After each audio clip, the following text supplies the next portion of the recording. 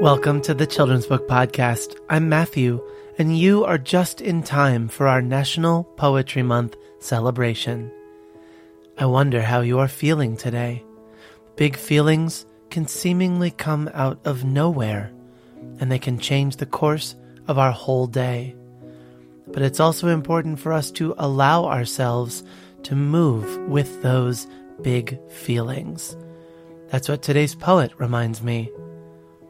Today, Laura Shovan shares a poem called Green Cave from Welcome to Monsterville, illustrated by Michael Rothenberg.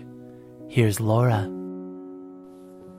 Hi, this is Laura Shovan, and I'm the author of the middle grade novels The Last Fifth Grade of Emerson Elementary, Takedown, and co-author of A Place at the Table, which I wrote with Sadia Faruqi.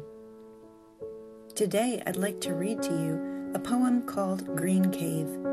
It's from my new book, Welcome to Monsterville, illustrated by my friend Michael Rothenberg. When I wrote this poem, I was thinking about how overwhelming feelings can be. Sometimes, when I was a kid, my emotions were too big to stay inside. I'd run out to the yard and find a spot where no one could see me. That's where I'd stay until my anger or sadness settled down.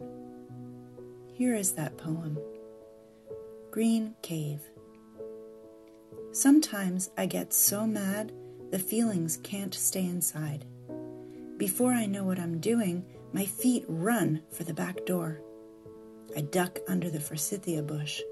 In summer, the branches arch to make a cave, exactly my size.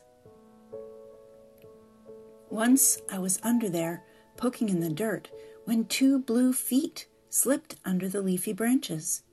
A monstrous bird walked into my hiding spot. It opened its beak. The monster sang about being so angry that it feels like a million arrows are prickling your skin. Its wings beat to the song's rhythm like a soft, calm breath. Ever since then, when I'm so mad I can't stay inside, I go to the green cave and listen for the monster's song. Have you ever felt too angry, sad, or excited to stay inside? Try writing a poem about it. Poetry is another way to help big emotions settle down.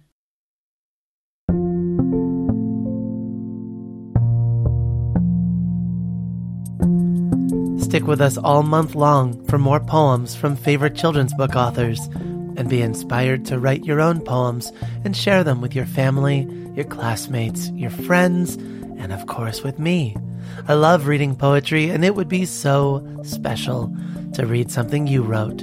Write to me or send me a message at matthewmakespods@gmail.com. That's matthewmakespods@gmail.com. Be well and read on. Or should I say write on?